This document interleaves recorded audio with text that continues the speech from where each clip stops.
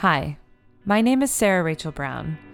I'm a 30-something-year-old woman and I live in Philadelphia. I'm a contemporary jeweler. And like many others, I am an artist trying to make a living.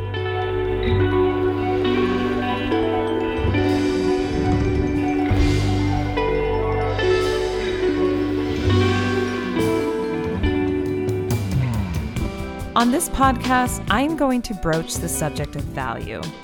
I'll be talking to studio artists and performers, educators and administrators, and anyone else attempting to combine their creative endeavors with how they get a paycheck. Hey listeners, how are you? Home, hopefully? Doing your best to stay calm during these unprecedented, really weird times? Hey, me too. We're on the same page. It's been a minute. Well, it's been since January 31st, which right now feels like years ago. February, I knew was going to be a whirlwind, and although I had the best intentions of releasing podcast episodes, I knew it wasn't realistic.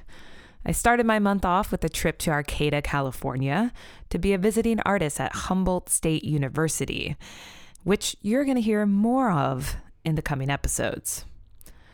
I went to Baltimore for the American Craft Council show and was given the task to judge the award for excellence in jewelry and metals, which shout out to the chosen artist, Earl Jones. Earl is old school, guys. He doesn't have Instagram, but he does have a website, which I have put in the description of this message.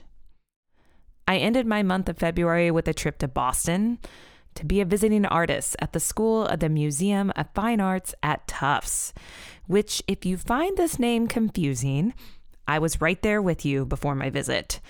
So the short version is that the Museum of Fine Arts started a school, which, lasted for a while, a long time. But then the museum could no longer financially support the school, so Tufts University bought it, but it was decided that the school would remain in its location and keep its name. But, Tufts owns the place now, so they tagged their name on the end. I get that. Anyways, a lot happened in 29 days, and that, my friends, was only the highlights. In January, I don't know if you guys remember this because, again, that feels like years ago, I announced Perceived Value was taking a hiatus to create season 4 because, months like February have become the norm, and I wanted to find a way to sustain and grow the podcast without losing my mind and my social life. It's all about that balance. And other podcasts do it. They take breaks, they take a few months, they make an episode, they make a season, and then they come back refreshed. But a lot can happen in a matter of days, weeks, months. Right now, it seems like hours. A week ago, I was stressed about getting work off to attend a Glenn Adamson lecture at Tyler School of Art. And today, I'm stressed about the fact that my employers had to make the really hard decision to temporarily lay me off so that I could file for unemployment during this pandemic. It's cool. It is going to be okay. We are going to be okay. Not in the financially I'm still stable kind of way, but more so I have a roof over my head and hopefully my health, which I know is a lot more than most people can say at this time, but it's what I'm holding on to. So many of you listening, like myself, have chosen to combine your creative endeavors with how you get a paycheck. See what I did there? And my heart is going out to you all. It's hard.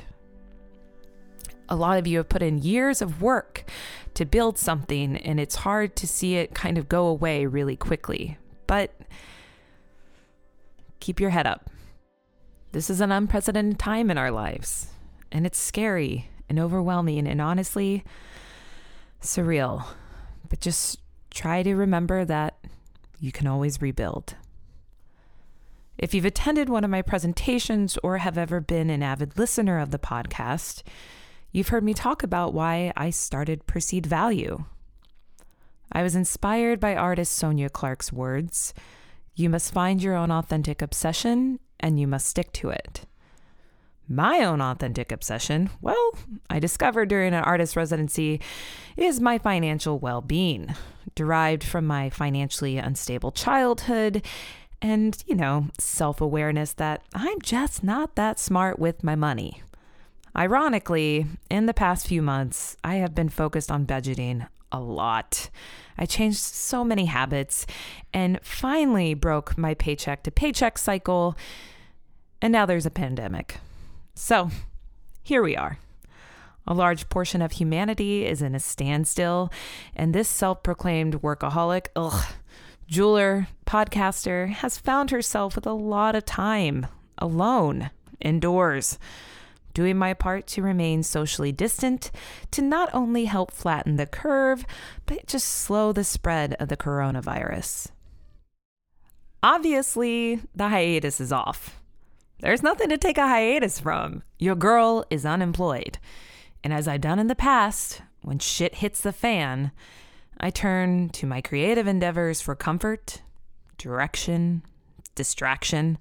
But just to be clear, I also turn to lots of sleep, reading, long baths, exercise, junk food, Netflix, and wine. And my friends. I am not here to give the illusion that I am being hyper-productive during this self-quarantine. If you are, good on you. I love following via social media, seeing all these online galleries pop up and projects. If you're not, and all you can muster in a day is to get dressed and cook, good on you too, man. You got dressed, you put on pants, and you fed yourself. Celebrate. So anyways, the point of this message. I am a planner. I love creating short, mid, long-term plans because that works for me. I write them out, sometimes in a notebook and sometimes on a dry erase board above my desk, or sometimes on a random piece of paper that gets lost in a drawer until I am deep cleaning during a pandemic. Here's my new short-term plan. I've got recordings and plenty of time, so I'll be releasing content as much as possible, or as much as I feel like. To my active patrons and supporters through Patreon or PayPal, I can't express how much your support helps me, especially now since you might become my only stable income for a while. I know the majority of my supporters are artists and small business owners, and so you're being hit really hard by the pandemic. I'm releasing this message and sending emails to let you all make the choice as to whether or not you're in the position to keep supporting the podcast. No hard feelings if you can't. I just canceled my car insurance, so I totally get having to make the decision to stop. If you are in a position to support me and the podcast, I will gladly charge you for my upcoming releases. Again, I'll be reaching out to you all via email to get this sorted out and help you understand and make a choice. If you can't support me financially, now is the time to rate and review me on the Apple Podcast app. It's important, and although I love the reviews on Stitcher or Facebook messages or Instagram DMs, potential sponsors pay close attention to Apple Podcast ratings. You gotta help your girl out. Get to rating and reviewing on the Apple iTunes app. One aspect of perceived value I've always been adamant about, I've never budged, I'm kind of a jerk about it, is that interviews must be conducted in person. But if I want the podcast to continue in the coming months, I have to embrace this whole long distance interview thing. Not sure how to do it, so that'll give me something to research. I'm interested to see how this shifts the dynamic of my conversations. A huge plus is that I'll be able to interview anyone, anywhere. So stay tuned. Other than finally sending my bi-weekly email and paying attention to my perceived value Instagram account, that's all I got for goals at the moment. I've got plenty of time. I'm sure I'll think of more. Maybe we'll all be back to business as usual in a matter of weeks, or maybe it'll take months, or maybe a year to return to some kind of normalcy. Who knows? Take some time to wallow. Take some time to tell your friends and family you love them. Artists, keep creating. Teachers, please keep teaching. And listeners, Please keep listening. Perceived value was here before the pandemic, and it's gonna be here after. And on that note, stay tuned. New episode hitting your feed momentarily.